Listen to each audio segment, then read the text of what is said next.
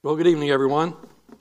It is a joy to be here, and I want to put your mind at ease about all the people who just left. I pastored for 16 years, and I'm used to people leaving when I get up to preach, so it doesn't bother me a bit. I am honored to be here. I met Brother Henry, I don't know, a good while back now, and was thrilled when he invited me to be part of your missions conference this year, and it's a joy to be here. The service has already been wonderful. The music is great. The orchestra, the special music, everything has just been wonderful, and I'm delighted to be here. I will have a chance to present our ministry on Friday night, as Pastor said, but I want to just give you a quick testimony kind of as an introduction. I pastored in Mansfield, Ohio for 16 years, and when I knew God wanted me to pastor, I told God, I'll go anywhere you want. I was a young man. I said, I'll go anywhere you want, Lord, but wherever you put me, please leave me there for 30 years. I really desired in my heart a long-term pastorate. And I'm still a very young man. And I see you folks need to learn when it's right to say amen right there. But I told God, I'll go anywhere you want, but wherever you put me, would you leave me there for 30 years? And so after 16 years, God started turning my heart in a different direction. I began to get a burden for unreached people groups, and specifically Bible-less people groups. And so we now direct a ministry that's focused entirely on Bible translation. But I was going through this grieving process of beginning to understand or beginning to sense the leadership of the Lord away from the pastorate. And I didn't want to leave the pastorate. That's who I was. I'm a pastor. This is my life's calling. And I went to my wife during that process and I said, I think God is leading us away from this church and leading us into missions. And she had two responses. First, she said, if that's what God wants, that's what we need to do. And that's a good spiritual response, isn't it? And then she said, I just need to know that this is the leadership of God. This is the call of God, and not just a burden in your heart. Is God really leading us to leave this church and change the whole direction of our lives? And then she actually said these words. She said, if this is a midlife crisis, just go buy a motorcycle. There was no way we could afford a red sports car, so she said motorcycle. And then that made it really hard because I wanted a motorcycle real bad. But I guess part of it came down to I didn't want to be out of God's will on a motorcycle. That would be really dangerous, wouldn't it? But here we are. 2006, I resigned my church and we started Worldview Ministries. And I'll tell you more about that on Friday night, but God's just been so good to us, allowing us to be part of getting the Word of God to people who still need Scripture in their own heart language. I want to speak to you tonight on the subject, the mission of God. The mission of God. And I'll tell you where we're going to turn in the Bible in just a moment. But I'd like to start here with a word of prayer, if I may. Lord Jesus, thank you for the power of your word. And as we look through the Scripture tonight, I pray that as we open the Bible, that you will open the Bible to us. I pray for clarity of thought. I pray for the Spirit's fullness for both preacher and listener. And I pray that you'll have your way not only tonight, but throughout this missions conference, that you would speak to our hearts and draw us into the work you're doing in this world. I pray for your help now in Jesus' name. Amen. I believe a proper view of missions begins with a proper view of God. A.W. Tozer said, we commonly misrepresent God as a busy, eager, frustrated father hurrying about, seeking help to carry out his benevolent plan to bring salvation to the world. Too many missionary appeals are based on the picture of a frustrated God. It is easy to stir up pity for the heathen and for the God who has tried so hard and so long to save them and has failed for lack of help. I fear thousands of young people have entered Christian service with no higher motive than to help deliver God from the embarrassing situation his love has gotten him into and his limited abilities seem unable to get him out of. That is not the God we serve. I want you to know that the God we serve tonight is on a mission. Let me get this turned on. I want you to memorize this. I hope by the end of this conference you memorize this statement. And you might need to unplug that USB and then put it back in so that I can advance these.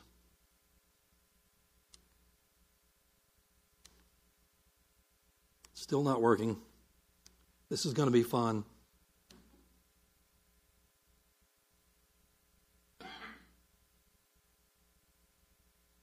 Go ahead and jump it to the next slide while we're hoping this connects. But by the time we get to the end of this conference, I hope you have this memorized. Okay, it is working now. Good, that's wonderful.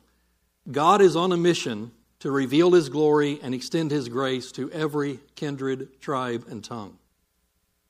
Part of Missions Conference is to talk about what we need to be doing in obedience to the Great Commission. We need to be sending out missionaries. We need to be giving. But I want to focus for tonight and the next 2 nights on what God is doing in this world. God is on a mission. And that mission is to reveal His glory and extend His grace to every kindred, tribe, and tongue. And I hope by the time we finish this conference, you see that the mission of God is something worth giving to. And it's something worth being part of. Instead of being pleaded with and entreated to get involved in the mission, get involved in missions, and really when we say the word missions, we're talking in the plural sense, we're talking about our involvement in the mission. But God is on a singular mission, and that's what you're looking at on the screen right there this evening. Now, if you ask me to summarize the whole Bible, that's my summary. And I believe that is what God has been doing all throughout history. I believe everything in the Bible is somehow related to the mission of God. The end of the book, the very last book of the Bible, is called the Book of Revelation. And it reveals end-time events to us, doesn't it? It reveals God to us. But we all believe this. The entire Bible is the revelation of God, isn't it? And so from the very beginning of the book, God begins to reveal Himself to us. And He begins the process of extending His grace to humanity. And I want us to see that tonight as we walk through the Scripture. Now, if you believe what I'm saying right here, if you believe that everything in the Bible is somehow related to the mission, if you believe that God is on a mission to reveal His glory and extend His grace to every kindred, tribe, and tongue, then this mission must become the lens through which we view all of Scripture. When you grew up in Sunday school, how many of you grew up in church and you grew up in Sunday school, attending Sunday school all of your life?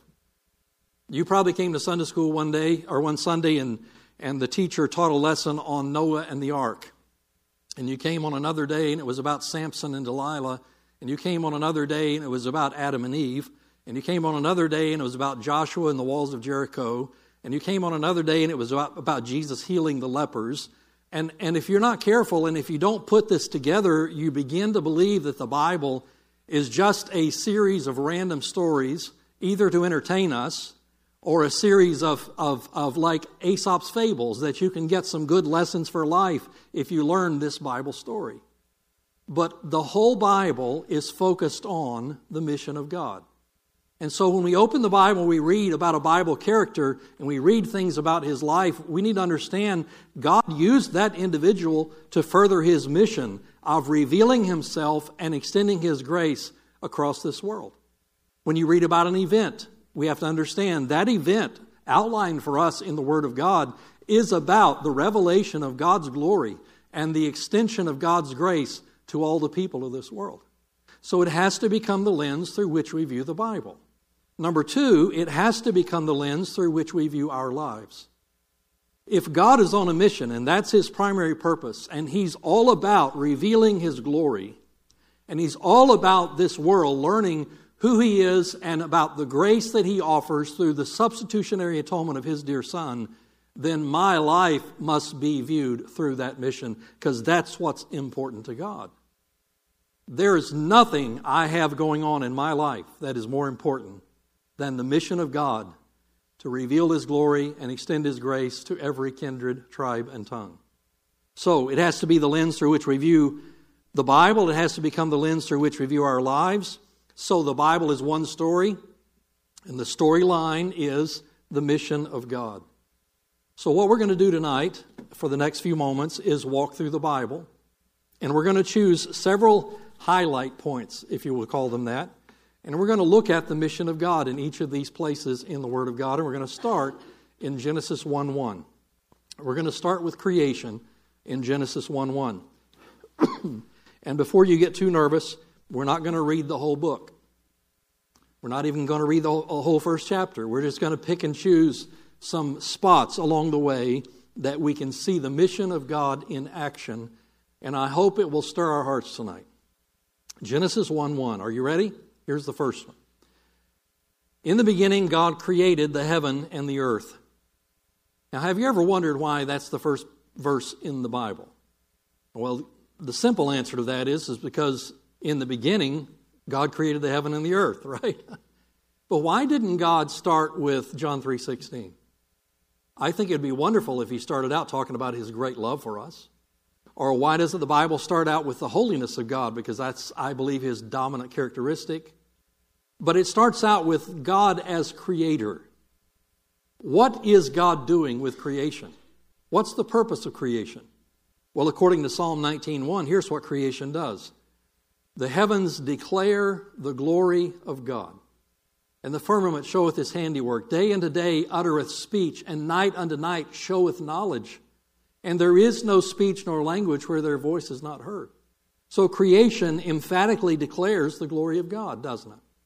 It also reveals to us that God is the Lord and King and Creator of all things. And that means we are responsible to Him. If you wonder where this world came from, go to Genesis 1:1, and God created the world. That distinguishes Him from all other gods, doesn't it? When Paul stood at Mars Hill, please pardon my coughing, it's been a struggle for a while now. When Paul stood at Mars Hill and the hillside was littered with false gods, and there was one more god there they had constructed to the unknown God. And Paul began to declare to them, he said, "Whom therefore ye ignorantly worship, him declare I unto you." And the first words out of his mouth as he began that sermon was, "The God that made the world and everything that's in it." God is the Creator God, and it reveals His glory. There are verses all over the Bible we could talk about or we could quote that show us the same theme. And then look at verses 26 and 27 of Genesis, and we see these words. And God said, "Let us make man in our image, after our likeness." Look at verse 27. So God created man in His own image. In the image of God created He him, male and female created He them. This is God extending His grace. If the act of creation reveals God's glory, then the creation of man extends God's grace. Because let me tell you something about the first act. The first act, God could have enjoyed His creation for the rest of eternity and never put people in it. Do you believe that? It would have been a beautiful world. God could have enjoyed it. He could have reveled in His own glory. But for some reason, this is a key phrase, He wanted people. He wanted a people to whom He could extend His grace. He wanted a people that He could love and they would love Him, and that He could fellowship with and they would fellowship with Him. He wanted a people that would serve Him. And isn't it good news to just stop and think for a minute? God wanted me. God wanted me. Genesis 1:28, the Bible says, God blessed them and said unto them, "Be fruitful and multiply and replenish the earth," because God wanted this earth populated with people. And here's the theme. God wanted His glory reflected and His grace extended through the lives of Adam and Eve. Number one is creation. Number two, we're going to fly through these things. The fall of man. In Genesis chapter 3, without reading specific verses there, you'll know this chapter is about the fall of man, where Adam and Eve took of the forbidden fruit. And in that first crisis, in that rebellion, in that disobedience, God began revealing Himself. You say, where is the glory of God revealed in Genesis chapter 3? Well, it's revealed in His justice. Every character trait of God is a revelation of the glory of His being. And in His justice and His judgment upon sin, He showed them, basically, I meant what I said when I told you not to eat of that fruit. So He came and He told them, if you eat of that fruit, you'll die. And they did die. They didn't die physically right away. They did later, but they died spiritually immediately. But here's the important thing. God came to earth when they sinned. God came to earth and showed them His grace. He came looking for them, didn't He? He came pursuing them. And He provided a covering for their nakedness. And the proto-evangelium, the very first picture of a sacrificial death in order to atone for sin, was given to us by God right there in Genesis chapter 3. And that was a picture of the coming Messiah that would shed his blood for our sins, the seed of the woman through whom the Redeemer would come. But the point is, God sought out his created beings because he wanted to demonstrate to them his desire for redemption and reconciliation. And so we see the mission heart of God evident right here, don't we? We see God revealing his glory by judging their sin, but extending his grace by restoring the relationship and the fellowship he had with Adam and Eve. And I've often wondered, I don't know if you have, why didn't God just wipe out Adam and Eve and start over? There's only two of them. You know, he did that in Genesis 6, which we'll look at in just a moment. But there's only two. He could have just started over, right? Do you know God couldn't destroy Adam and Eve? Because the Bible says when he made man, he breathed into man and he became a living, what? Soul. A soul lives eternally. He couldn't wipe them out. They're going to live eternally somewhere. So God's love and grace became evident because he wanted reconciliation. He wanted relationship restored with them. They were created to propagate his glory and extend his grace, and the mission of God would continue in spite of the sin of Adam and Eve. We get to Genesis chapter 6, and let's talk about Noah and the flood. Genesis 6 verse 5, the Bible says, "And God saw that the wickedness of man was great in the earth, and that every imagination of the thought of his heart was only evil continually. And it repented the Lord that he had made man on the earth, and it grieved him at his heart." I'm going to let Pastor Henry cover this phrase here, "It repented the Lord that he had made man." He can preach on that sometime. But I do understand the second part of that verse, don't you? It grieved him at his heart.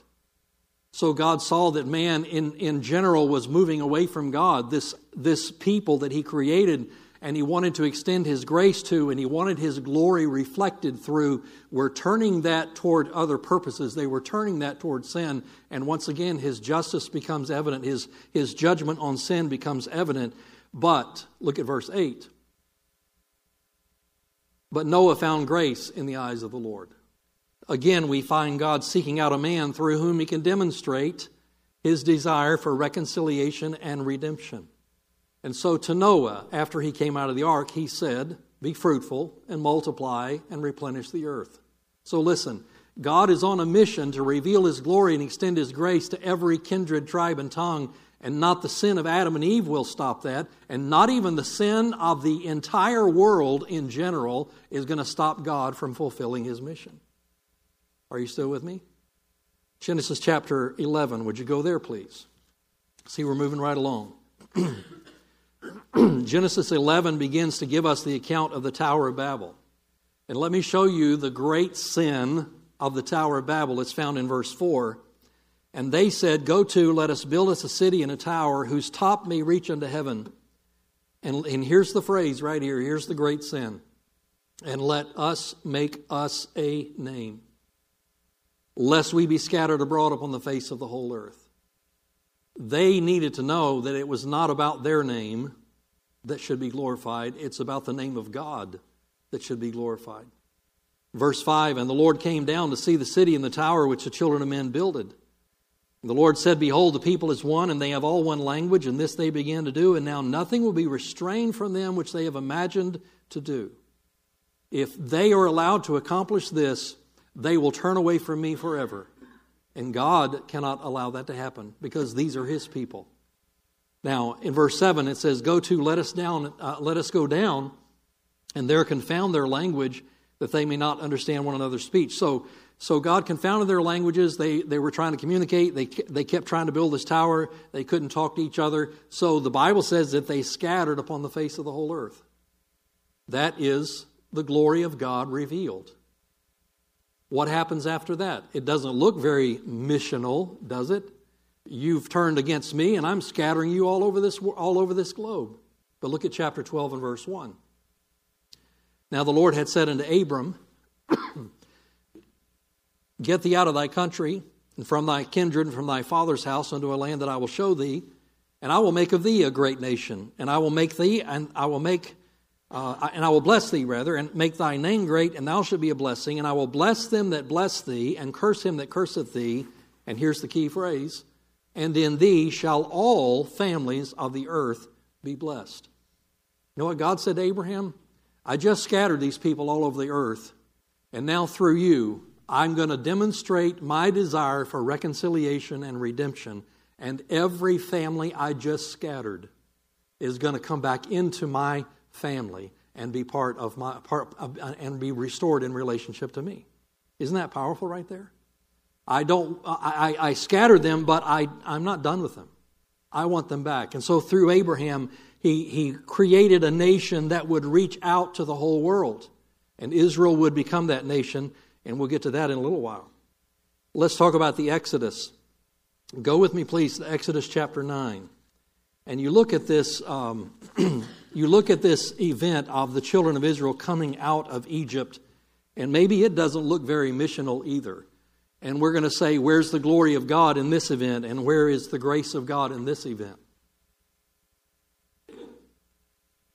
I could say we see God's glory in the fact that every triumph by one of the plagues, the 10 plagues, every one of them was a triumph over a false god of Egypt. God's glory is clearly revealed in delivering his people from Egypt. But what was the purpose of this whole thing? What was the purpose of bringing Israel out of Egypt? Look at Exodus chapter 9, verse 13. And here Moses has been told to go to Pharaoh and tell him to let my people go. And here's what he is to say to Pharaoh. Exodus 9, verse 13. And the Lord said unto Moses, Rise up early in the morning and stand before Pharaoh and say unto him, Thus saith the Lord God of the Hebrews, Let my people go, that they may serve me. For I will at this time send all my plagues upon thine heart, and upon thy servants, and upon thy people. Here it is right here. That thou mayest know that there is none like me in all the earth. You know why God's going to work here? So they will all know who he is. Look at verse 16. And in very deed, still Moses talking to Pharaoh, and in very deed, for this cause have I raised thee up, for to show in thee my power, and that my name may be declared throughout all the earth. Do you know that God wanted the world talking about him? So he went to Exodus and put the 10 plagues upon the Pharaoh and his people, so he had let Israel go, and the whole world would be talking about what a miraculous deliverance the children of Israel got from their God. The rest of the Bible, the Exodus is used as a symbol of the mighty power of God. And here Moses tells Pharaoh, God is going to do this so his name will be declared throughout all the earth. This was all about making a name for God among every kindred, tribe, and tongue. When I was pastoring, I wanted to be like W.A. Criswell. Pastor, you know who that is, right? W.A. Criswell preached through the whole Bible, starting in Genesis, and went all the way to Revelation. He preached Sunday morning, Sunday night, and Wednesday night. He just picked up wherever he left off in the last service, and it took him 18 years. Now, I didn't want to do it exactly like that, but I decided I wanted to go through the whole Bible. When I finished my pastoral ministry, I wanted to be able to say I preached through the whole Bible. So in my adult Sunday school class, I started in Genesis 1, and when I resigned my church 16 years later, I was in the book of Ruth. I never made it through the whole Bible. But as I went through Exodus and Numbers and Deuteronomy, particularly, I began to notice that the children of Israel did one particular thing over and over and over and over. Can anybody tell me what they did? They complained. They complained, didn't they? Over and over. They complained because they had no water. They complained because the water was bitter. They complained because they had no food. Then they complained because they were tired of the manna God was providing. Then they complained because they had no meat. Then they complained because there was too much meat. And they just complained about everything. And I found it very challenging to speak on the subject of discontentment and complaining and griping and mumbling because I just did it 2 weeks ago when you walk through those passages. And I kept asking myself, why do these people complain so much?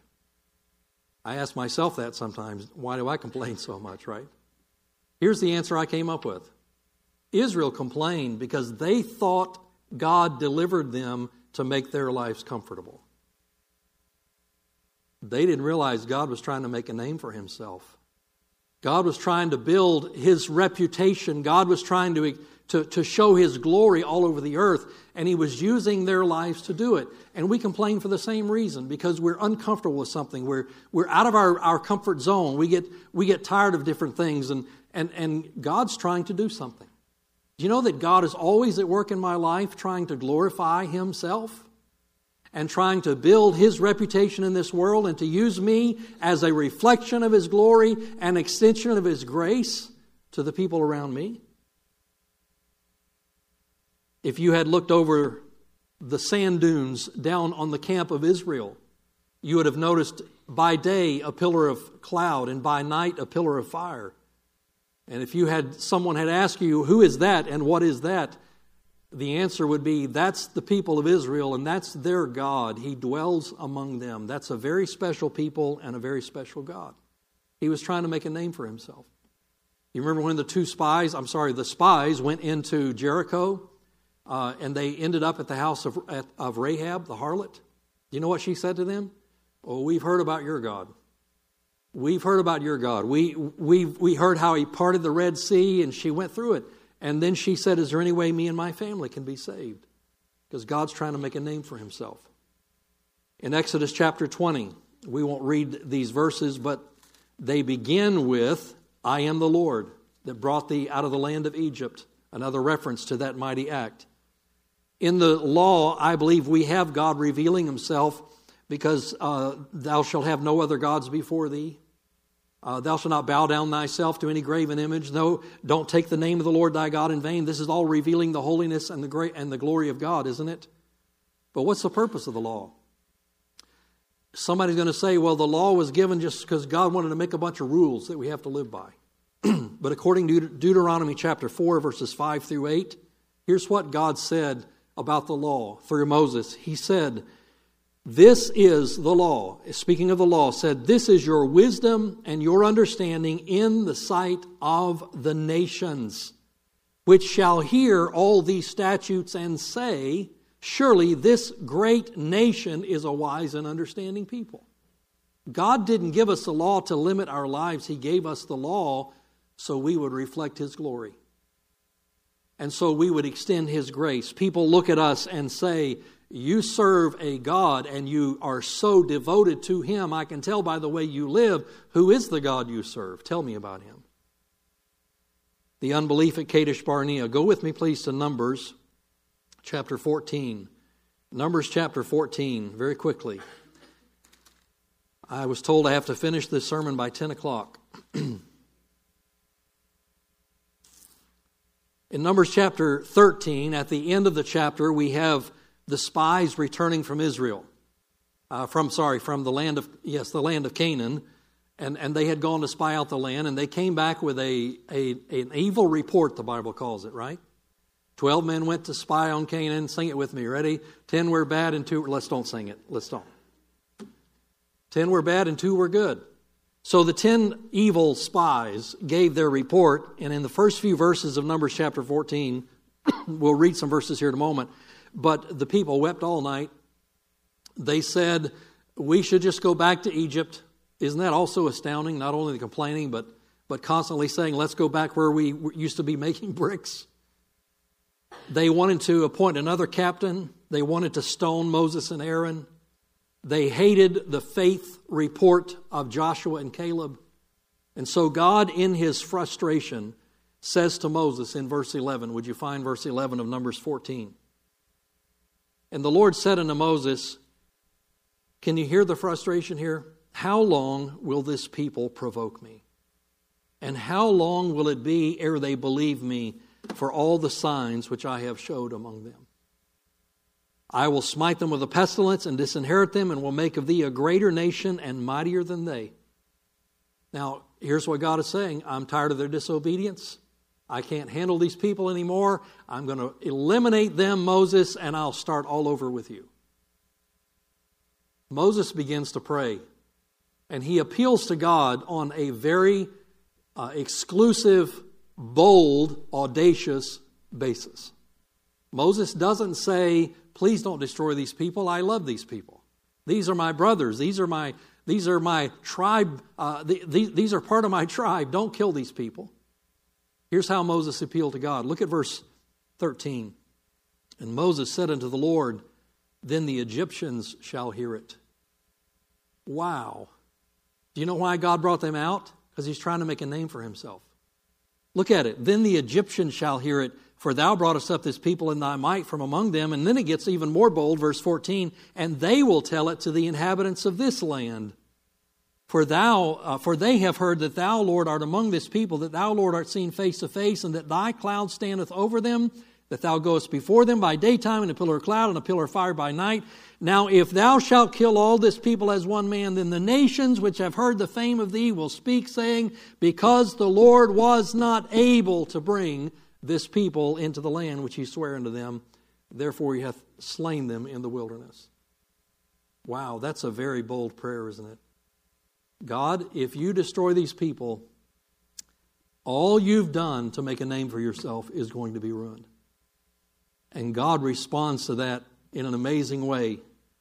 Look at verse 19. Moses' final question or final plea is, pardon, I beseech thee, the iniquity of this people according unto the greatness of thy mercy, and as thou hast forgiven this people from Egypt until now. And the Lord said, here's the answer, I have pardoned according to thy word. Okay, I know. I don't want to make my name, give my name a bad reputation. But verse 21, but as truly as I live, all the earth shall be filled with the glory of the Lord. They're not going to stop me. They're not going to stop my purpose. They're not going to stop my mission to reveal my glory and extend my grace to every kindred, tribe, and tongue. Number 8, the conquest of Canaan. I didn't click on that one, but the conquest of Canaan. If you look through this, it looks like genocide. It looks like the children of Israel just commanded to come in and kill all the Hittites and the Perizzites and the Jebusites and all the other ites. But it's God revealing himself in his power over the idolatrous lands that they were to displace. Remember when they crossed the Jordan River and they put 12 stones in the middle of the river and they put 12 stones up by Gilgal? And the Bible says in Joshua chapter 4, when your children shall ask in time to come, what mean these stones? Here's the answer in Joshua 23 verse 7. That ye come not among these nations. No, I'm sorry, I'm thinking of Joshua 4 verse 24, where the children would ask, what mean these stones? And in Joshua 4 verse 24, it says, that all the people of the earth might know the hand of the Lord, that it is mighty, that ye might fear the Lord your God forever. We've got to move on. But God wanted his grace, his glory reflected, and his grace extended by planting his people in the land of promise. Let's talk about the temple. When Solomon dedicated the temple, he said this in his prayer of dedication, that all the people of the earth may know thy name. Verse 60 of 1 Kings chapter 8, he said that all the people of the earth may know that the Lord is God and that there is none else. In 2 Chronicles chapter 6, when Solomon is praying that dedicatory prayer, the parallel passage, he refers to the strangers that will come into this temple. And he said, when they come into this temple and pray, would you hear their prayer that all the people of the earth may know thy name and fear thee as thy people, as doth thy people Israel. God wanted his glory reflected and his grace extended through his presence among his people and through their worship of him. How about 1 Samuel 17 with David and Goliath? David stood before Goliath and said, I'm going to feed you to the birds of the air and the beasts of the field, that all the earth may know there is a God in Israel. How about the Psalms? We could walk through the Psalms quoting passage after passage after passage, and I challenge you, if you read through the Psalms, note how many places it says, all the nations, all the peoples, let all the people praise thee, O God, let all the people praise thee. All the way through, the psalmists, David, Asaph, other psalm writers, they all understood the mission of God was for all the nations and all the peoples. We get to the prophets, and every time Israel rebelled, God would send prophets to call them back. And I think one of the most succinct passages on that is in Ezekiel chapter 20, when God recounts the history of Israel, and he talked about all the times they went astray from him, and then he uses this phrase multiple times in Ezekiel 20. He said, I wrought among you for my name's sake, that it should not be polluted among the heathen in whose land ye dwell. God worked among them for his own name's sake. How about Malachi 1:11? From the rising of the sun to the going down of the same, the Lord's name, my name, God said, shall be great among the Gentiles. How about Habakkuk 2:14? This is a great verse. For the earth shall be filled with the glory, with the knowledge of the glory of the Lord as the waters cover the sea. That's a metaphor we just kind of pass over. As the waters cover the sea, what does that mean? Well, water seeks its own level. So if you're at the beach on the Pacific Ocean or the Indian Ocean or the Atlantic Ocean or the Arctic Ocean, you're all at the same level, right? That's where we measure altitude from. And God says in that verse, someday the knowledge of my glory will fill the earth all at the same level as the waters cover the sea. Is God known all over this world right now? No, he is not. Do you desire that God would be known all over this world? Do you know that God is on a mission to reveal himself all over this world to every kindred, tribe, and tongue? We have to go to the New Testament, and just a couple of things I'll point out. But Jesus is the perfect revelation of the glory of God, isn't he? John 1:1, in the beginning was the Word. 1:14, and the Word was made flesh and dwelt among us, and we beheld his what? Jesus came to reveal the glory of his Father. And he came to extend the grace of his Father by dying for us on the cross so that we could be restored to fellowship with God. All the way through the book of Acts, we see God at work. Do you know the book of Acts? Listen to this. I'm phrasing this like this very much on purpose. In the book of Acts is where God gave the church to his mission. Listen, the church doesn't have a mission. The mission has the church. God is on a mission that started at the beginning of the book and goes all the way to the end of time, and the church was established as the unfolding fulfillment of the mission of God and the vehicle ordained to carry out the glory of God in this world, to propagate the glory of God in this world, and to extend the grace of God to every kindred, tribe, and tongue. That's what Pentecost was all about. The epistles. Paul said in Romans 1:5, by whom we have received grace and apostleship for obedience to the faith among all nations. You can't read the Bible without noting these phrases, all nations, for the glory of his name, for the sake of his name. And then we get to the book of Revelation. In chapter 5:9, chapter 7:9, we see some references to it in chapter 14 and 15. But we see a missionary God who has called all the kindreds and tribes and tongues of the people of the world to himself. And we're all gathered at the throne of God.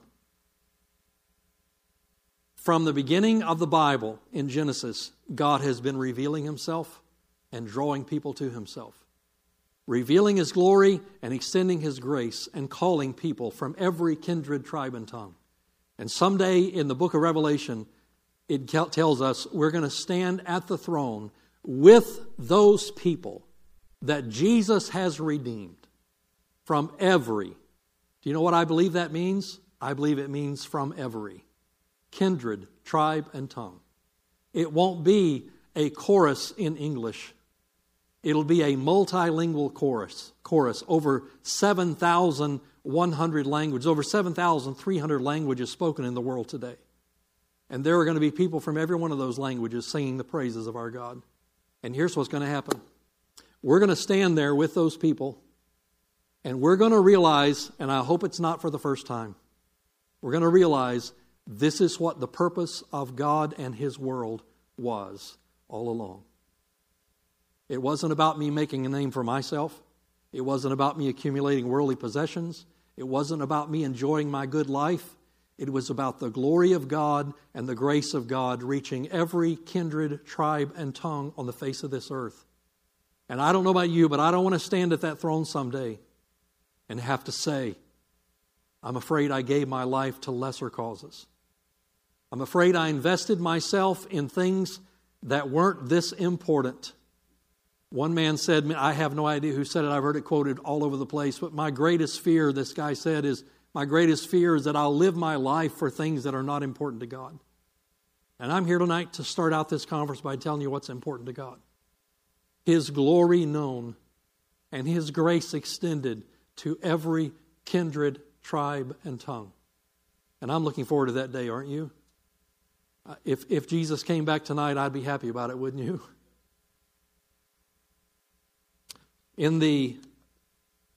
Throughout the Bible, we see the mission of God revealed from the beginning to the end. And in the Revelation, we see the mission of God fulfilled. And I guess the closing question has to be, will you join the mission of God? Would you bow your heads with me, please? In response to what you've heard tonight, here's a simple prayer I want to challenge you to pray.